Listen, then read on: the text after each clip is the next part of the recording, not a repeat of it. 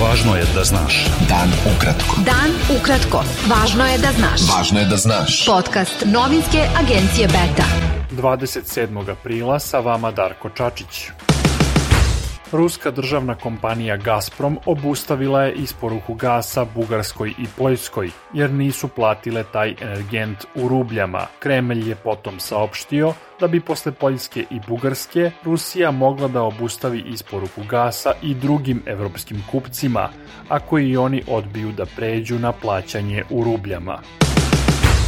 Bugarski premijer Kiril Petkov ocenio je kao neprihvatljivu ucenu obustavu isporuke ruskog gasa Bugarskoj i Poljskoj i dodao da će Sofija razmotriti sve ugovore sa kompanijom Gazprom, uključujući tranzit ruskog gasa za Srbiju i Mađarsku.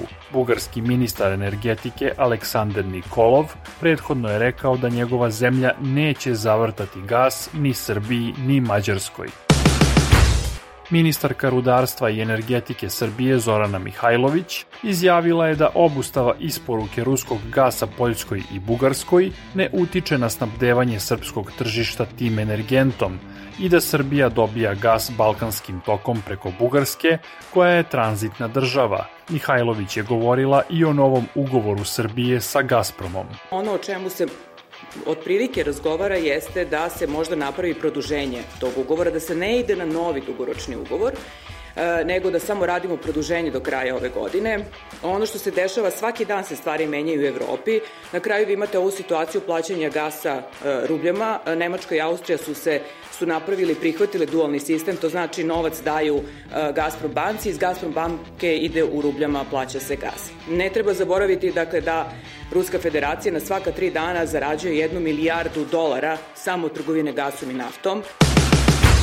U zemljama članicama Saveta Evrope prošle godine je zabeleženo 41% više pretnji slobodi medija, a Srbija je među zemljama u kojima je prijavljeno najviše slučajeva zastrašivanja i uznemiravanja novinara, navodi se u izveštaju platforme Saveta Evrope za zaštitu novinarstva i bezbednost novinara.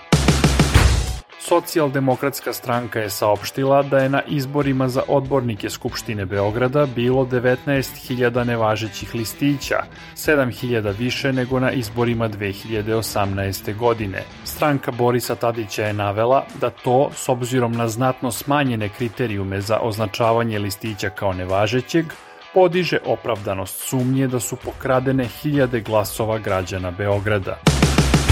Izjavom da se samo opredeljenje i nezavisnost Donjecke i Luganske republike temelje na kosovskom presedanu, ruski predsjednik Vladimir Putin faktički je rekao da priznaje samostalnost i nezavisnost Kosova, ocenio je diplomata Srećko Đukić.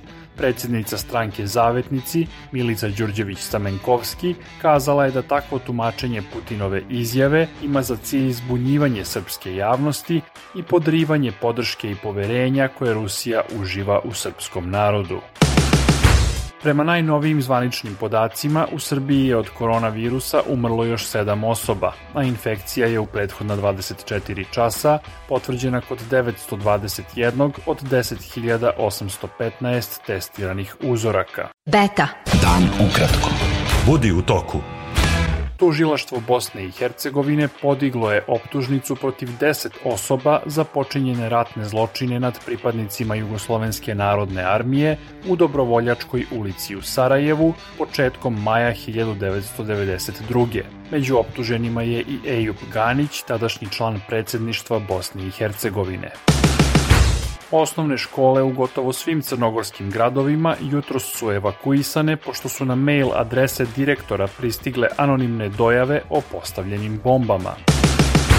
Ruski predsjednik Vladimir Putin upozorio je da će Moskva odgovoriti munjevito ako neko poželi da se umeša u situaciju u Ukrajini i stvori pretnju strateškog karaktera po Rusiju. Odgovor Rusije će biti trenutan i odvešće vas do posljedica koje nikada ranije niste doživeli. Spremni smo za svaki razvoj događaja, rekao je Putin.